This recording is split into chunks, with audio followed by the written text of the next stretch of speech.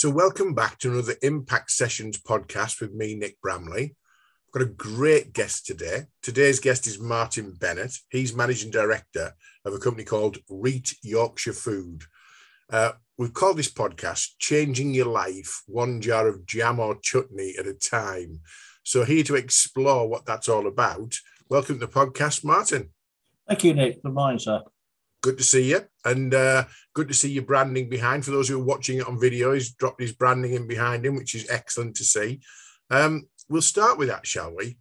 Reet Yorkshire Food. First of all, absolutely brilliant name. Thank you. I mean, I'd like to explore the backstory really as we go through the episode, but just tell us a little bit about what Reet Yorkshire Food is and does and what your produce is. Reet Yorkshire Food is a manufacturer of jams, chutneys, marmalades, relishes, basically all in one jar size of 340 grams.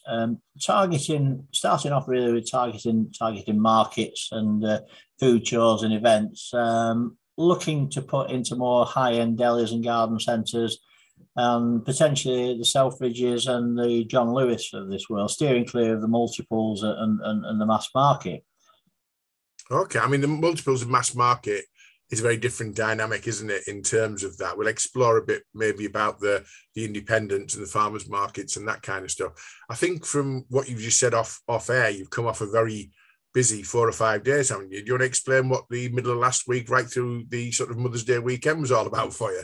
Yeah, we've carried on doing our regular markets. So Knaresborough Market on a Wednesday, Ripon Market on a Thursday, and then we did Living North at York Racecourse Friday, Saturday, Sunday.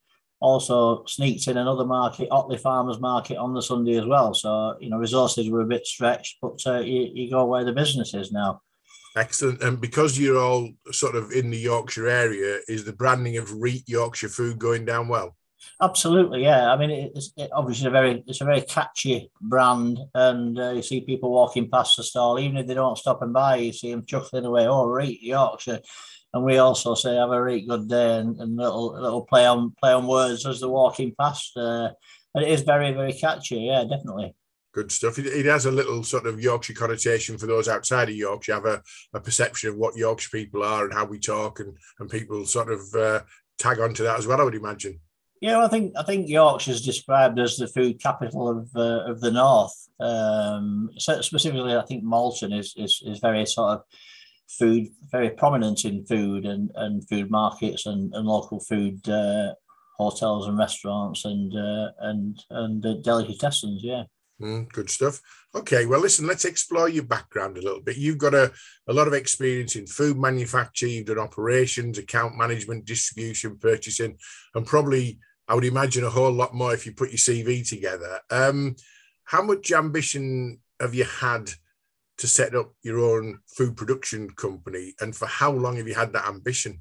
I think it's always been an ambition. I've tried it once before. I had a brand called Real Yorkshire Food, and I got very established with Netto food stores. I was turning over 10 grand a week, paying on 5 days terms. Unfortunately, all my eggs in one basket, which is a learning curve that I'll never do again. Asda come along and buy Netto for 750 million, and so unfortunately we have our own suppliers. So that was that, and cost me 350k. So that was an expensive learning curve. And then I went back into the food industry, working for a couple of larger manufacturers, and a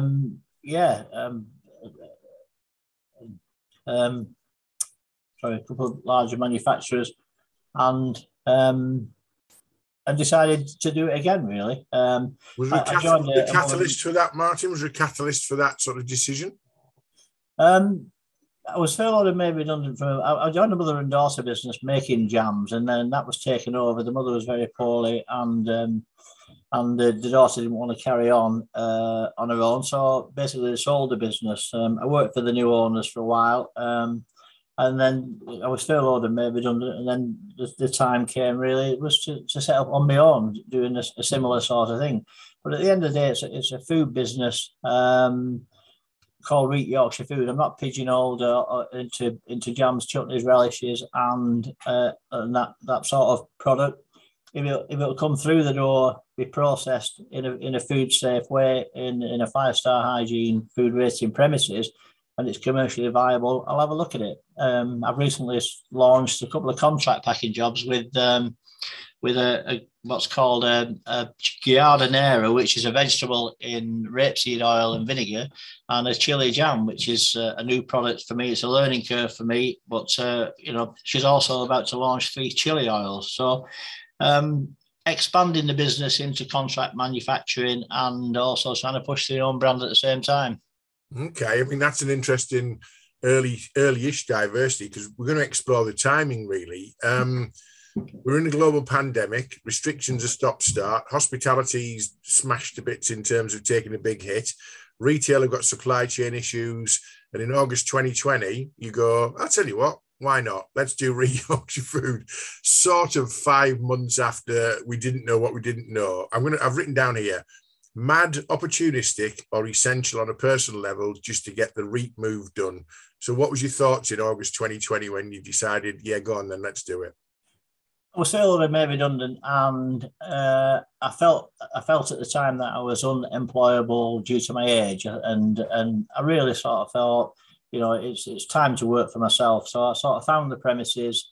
I had an operations manager working for me who was pretty much a pot washer in the previous business, and I gave him the opportunity and the chance, and he grasped it with both hands, and he was really enthusiastic, and he helped me build the unit.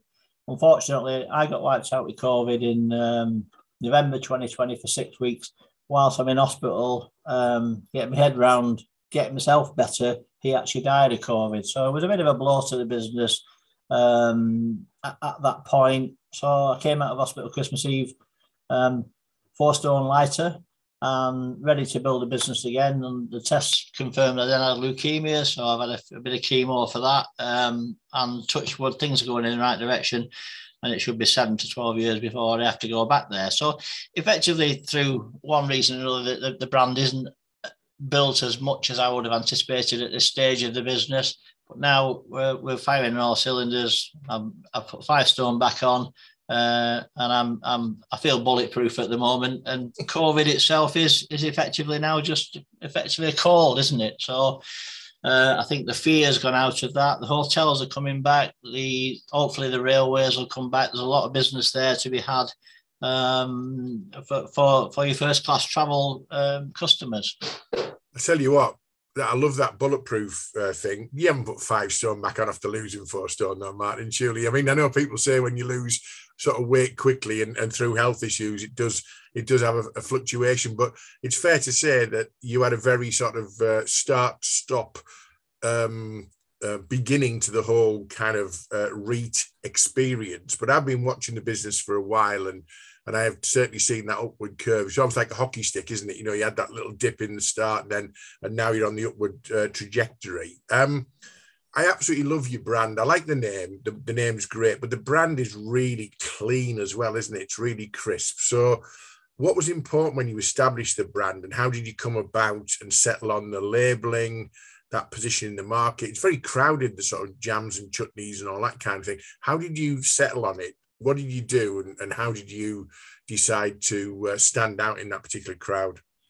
I think when I found this unit in Ripon, I tried various areas to get a unit, and everybody wanted like 3 months, 3 months bond and 3 months rent in advance. And I stumbled upon these units, which are brand spanking new, and I'm built on the end of industrial estate behind the grammar school. Nobody knows we're here. There's 8 units, and we've got a bit of a niche down here. We've got somebody who makes filling machines. We've got a laundry business, a speaker business, a cleaning business. So we've got a bit of a mix, and we all sort of feed off each other in terms of different skill sets and helping each other with each other's businesses. As part of that, somebody recommended a bookkeeper, and the same guy next door recommended a brand management couple who at the time worked for themselves, worked for another business, and have now started working for themselves. Very, very experienced in launching brands and what works and what colours go with what. So we spent money with them. They designed the website. And basically, it's grown arms and legs. I've restricted my products to 5 jams, 5 marmalades, 5 chutneys, 5 relishes. Eventually, I will expand them, but the cost of artwork and origination to do 1 or 2 jars when you're doing 20 at a time, it's significant. But we have to go with the market, and we have to adapt to the market. But we're in a stage now where we don't want to be all things to all men. We're happy with the range we've got. Well, you're better off being a specialist, aren't you? And seen as, those are your core products. And like you say, you can expand into new products, you can expand into contract packaging, do other things later on. But I think building that following, the loyalty that you've got at the markets and the farmers markets, and, starting to get the brand out there, it makes sense to start with the big 5, as you would say, across that range, really. So, yeah, it's gone down really well. I know that. But I want to expand upon food manufacture, which is notoriously and quite rightly heavily regulated. So how hard is it to take that idea and concept into a manufacturing facility, and how long did it take to set up Ripon, and how long did it take to go from the idea to your first production run? I think with the food experience I've got from leaving school at 16, I've worked in sausages, cheese manufacturing, bacon manufacturing, ham manufacturing, on the operational side and the technical side and the sales side. So I've got a vast knowledge of experience, and I know, for want of a better term, I know how to please the local AHO, even if it's just by asking them what they think rather than what you think, and get a steer on that. And I know what's required to from a premises perspective, in terms of your clean room, your dirty room, your walls, and the structure and the feel of the place effectively. I have got a 5-star food rating from the local council, and we are now pushing on to get SALSA accreditation, which will open more doors for myself and for the contract manufacturers into your John Lewis and your Selfridges and your Fenix and your bigger operators. I'm assuming some of those bigger operators have those requirements, and without them, you're not even going to get to the table, are you? Really, I would imagine. Absolutely, yeah, that's correct. Yeah, okay. Yeah. So what were your biggest early challenges? We've obviously talked about the health issues and the horrific situation with your partner who sadly passed away with COVID. And you forget that to a certain extent, 2 years down the line, that was a real and difficult period for many, many people. On the food production side, the manufacturing side, the branding side, what were the earliest challenges that you can remember going back to sort of August, September, October of that particular launch?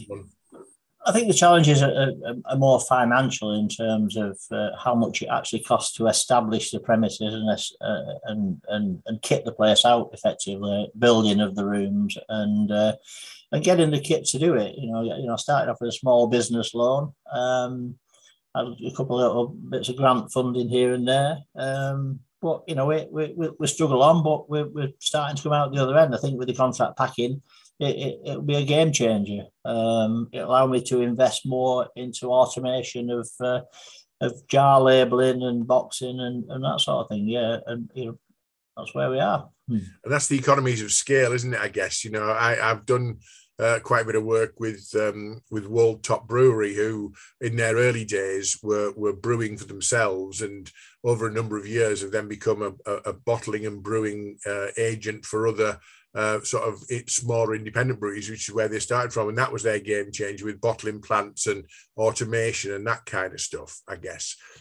Let's go back to your core product range. They're all beautifully prepared and presented, and I've mentioned that. And I like your gift boxes that you've got that go with presenting them.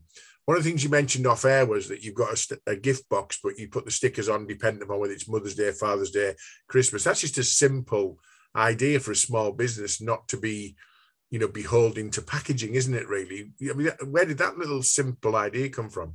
Well, to be fair, we started off with a Christmas gift box and with 3 products in there, and it was printed all on the outside of the box exactly what was in there. And people will start saying, "Can I take this out and put this in?" Well, no, you can't, because the actual box says what's inside the box, and you can't give that somebody as a present. So we decided then to go a plain gift box and have the ability to adapt that to different sort of occasions, Mother's Day, Father's Day, And the next stage from that is I'm looking at having the label printer in-house, a simple label printer that can put happy birthday and even potentially have it on the market store, and you can actually put somebody's name on it. So happy birthday, Peter or Paul or whoever, and really try and personalize it in that respect. And all those little things, it's just little touches. We allow them now to do a pick and mix gift box.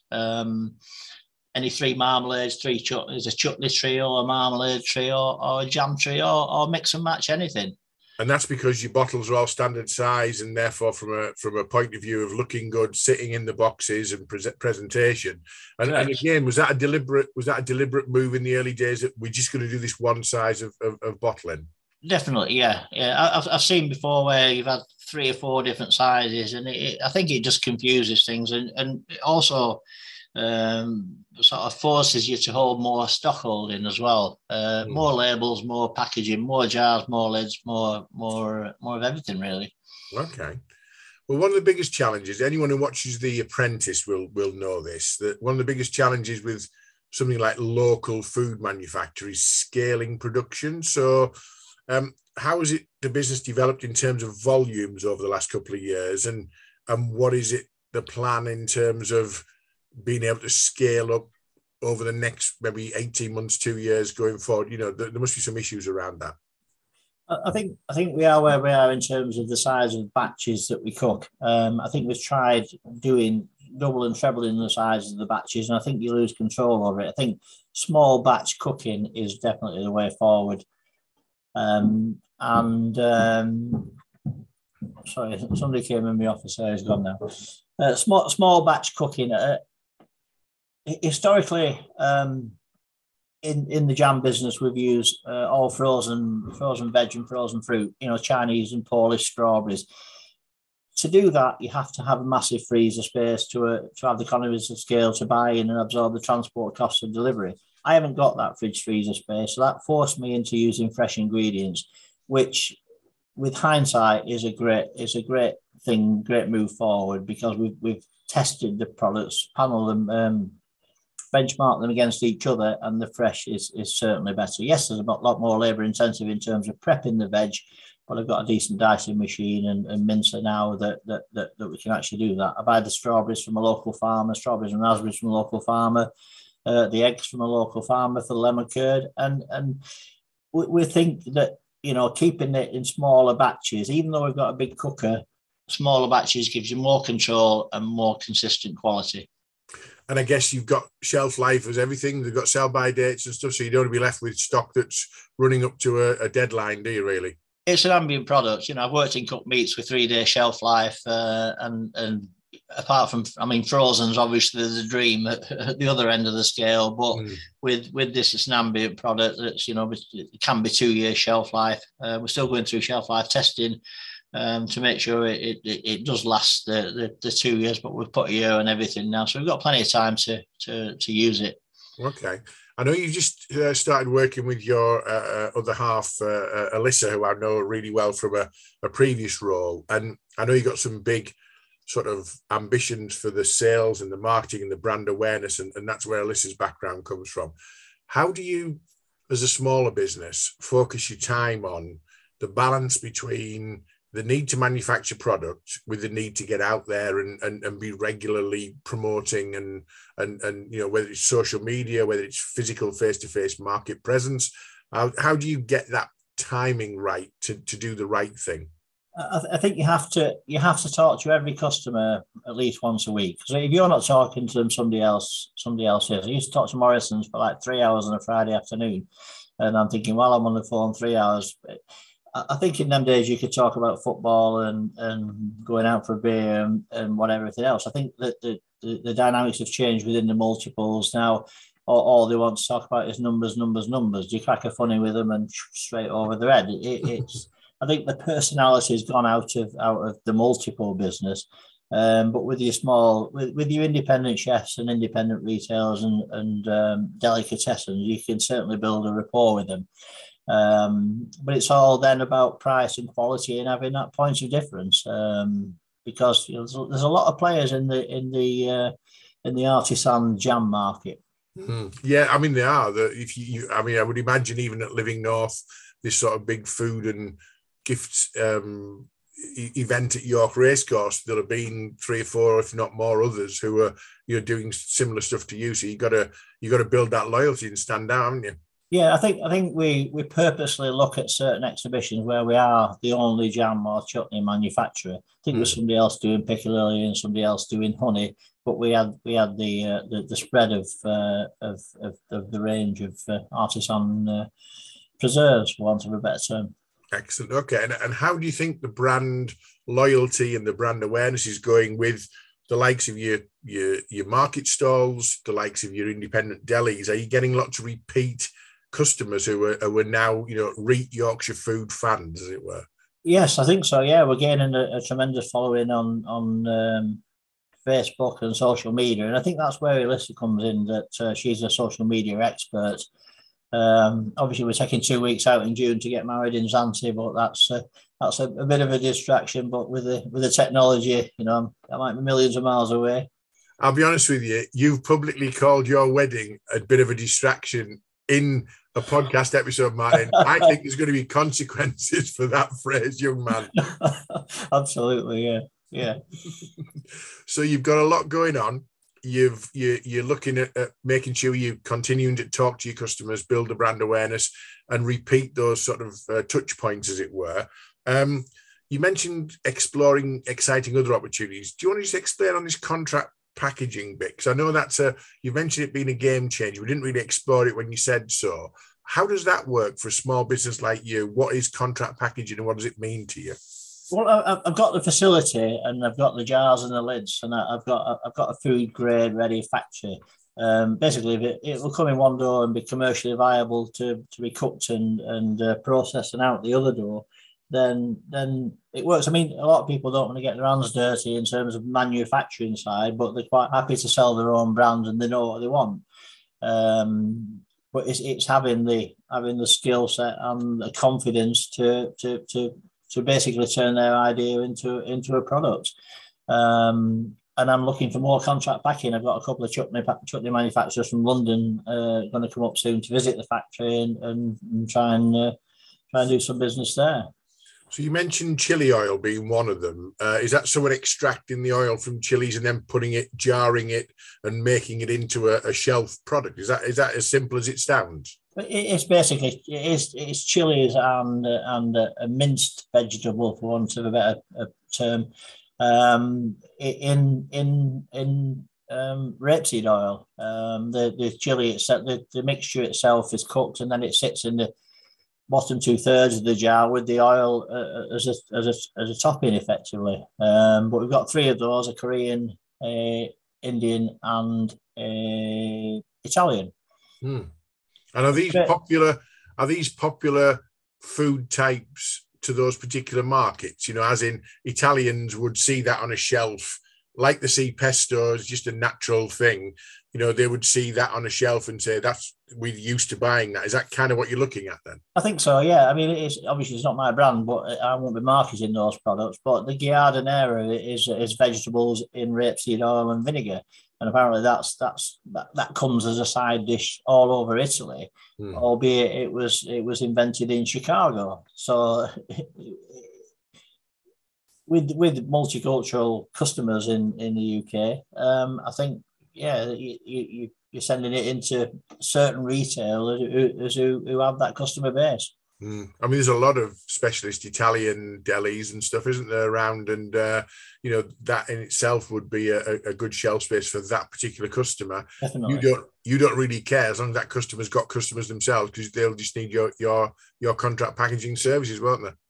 Yeah, I mean, the beauty of contract backing is you pay, you charge them X works. Once it leaves your door, you get paid, and you're not standing the credit for their retailers, effectively. Yeah, good stuff. Okay, so let's go back over the journey of the last two and a bit years. Well, no, 2 years or so. What have you learned about yourself over the course of the launch and development of Reet Yorkshire Food? You come from a proper food operational background. Have you been on a journey yourself? Is it different as the business owner and the person developing the brand? What have you learned about Martin Bennett? I've learned about my adaptability really, and I knew it was always there, but I think my drive and enthusiasm to grow this business, and I see it as a 10-year plan to retirement effectively. I have the experience in other business that's grown from startup to selling for 20 million. So I know the opportunities are there. If I've got a spread of customers and I'm not, obviously not pigeonholed and nobody's name above my door, I'll have a business that's viable and sellable within 10 years, hopefully. That netto lesson, quite a one to learn, isn't it? Because it makes the business less saleable, ironically, even though you've got regular contract, but because of the danger of that all eggs in one basket. Yeah. So this is about diversification, spreading the Reet Yorkshire love, I guess, is it, across as many customer touch points as possible? Definitely. Yeah. Okay. So what does that look like? Let's pan forward. Let's assume we've broken the back of this pandemic, and like you say, now it's nowhere near the impact it was having in the early days. Let's say we get another couple of clear years. Where do you reckon you're going to be in terms of towards that 10-year plan? Because you're going to have stepping stones, aren't you? Are we talking about taking on staff? Are we talking about increasing the size of the unit? Are we talking about, what does the immediate future look like for you, Martin? I think I have to sweat the asset here. I'm currently on probably cooking 3 days a week. There's 7 days in a week. There's potential of 3 shifts in a day, 24 hours a day, 3 8-hour shifts. So I've got a lot of capacity here. If I can put automation into the lidding and labelling side, then I won't massively increase my labour bill by too much, but I will cost it in how much labour is into each project that I take on. And with the shelf life, it allows me to produce in longer runs and basically put more stock on the shelf and produce longer on one variety, which is less cleaning of the cookers and less cleaning down of the day-to-day facility. So I guess that's operational efficiency at its best, isn't it, really? Massively, yes, definitely, yeah. Okay, and that puts pressure on Alyssa then to go out and sell all those jars that you've made that are extra on the 2 and 3 shifts and the extra batches and things. So is she up for the task? Is she? Yeah, definitely. Yes, I mean she's still on. She's been in with me 3 weeks now, so she's got a week left of her probation. I haven't signed the contract yet, but we make a good team in our personal life, and hopefully that will transpire into our working life. But we're in the fortunate position where at the moment people are coming to us to stock our products. They're hearing good things about our products, and quality is number one. If it's not right, it doesn't go out the door. We're not cutting any corners. I do love the bravery of a Yorkshireman who's also already called his wedding a distraction and has now publicly said that his wife's on 4-week probation in the new role. I'm loving how Reet that feels, Martin, to be honest. So brave man. I think distraction was a distraction to the business, not a distraction for me. Oh, too late to qualify it, I'm afraid, man, my friend. So anyway, so going back to an earlier question, looking back on where you are now, does it feel mad, opportunistic, or are you now just backing yourself to be successful? Does it feel like it was the right move at the right time and it's working? It definitely feels like the right time now. I think now the gloves are off in terms of the COVID and the restrictions and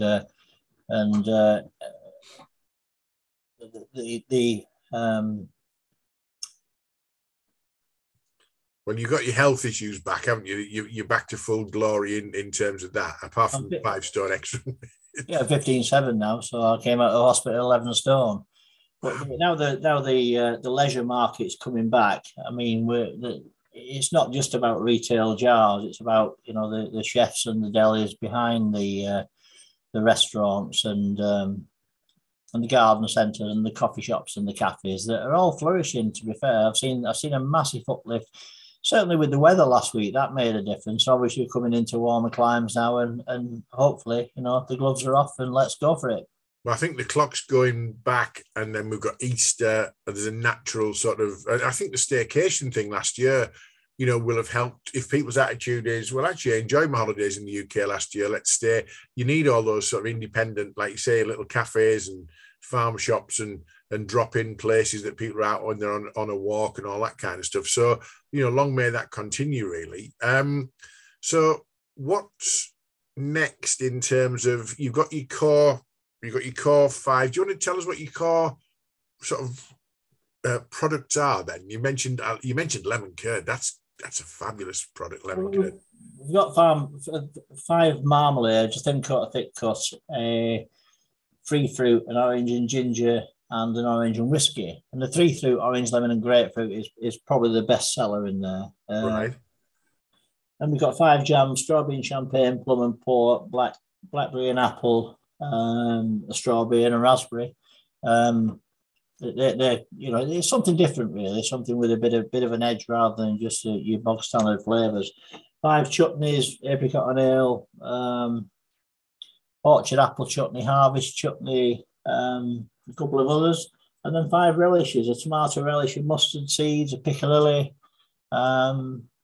a red onion relish. But all these are the relishes are all made in small pans, and they're basically nurtured like the lemon curd. You can't mass produce lemon curd. You have to treat it with love and respect. You have to give it some Reet Yorkshire love then, do you, to get it right? Absolutely, yeah. Excellent. I mean, there's other things like lime curd and various other ones. So have you got any immediate plans to add to that range, or are you going to just continue to develop the strength of those?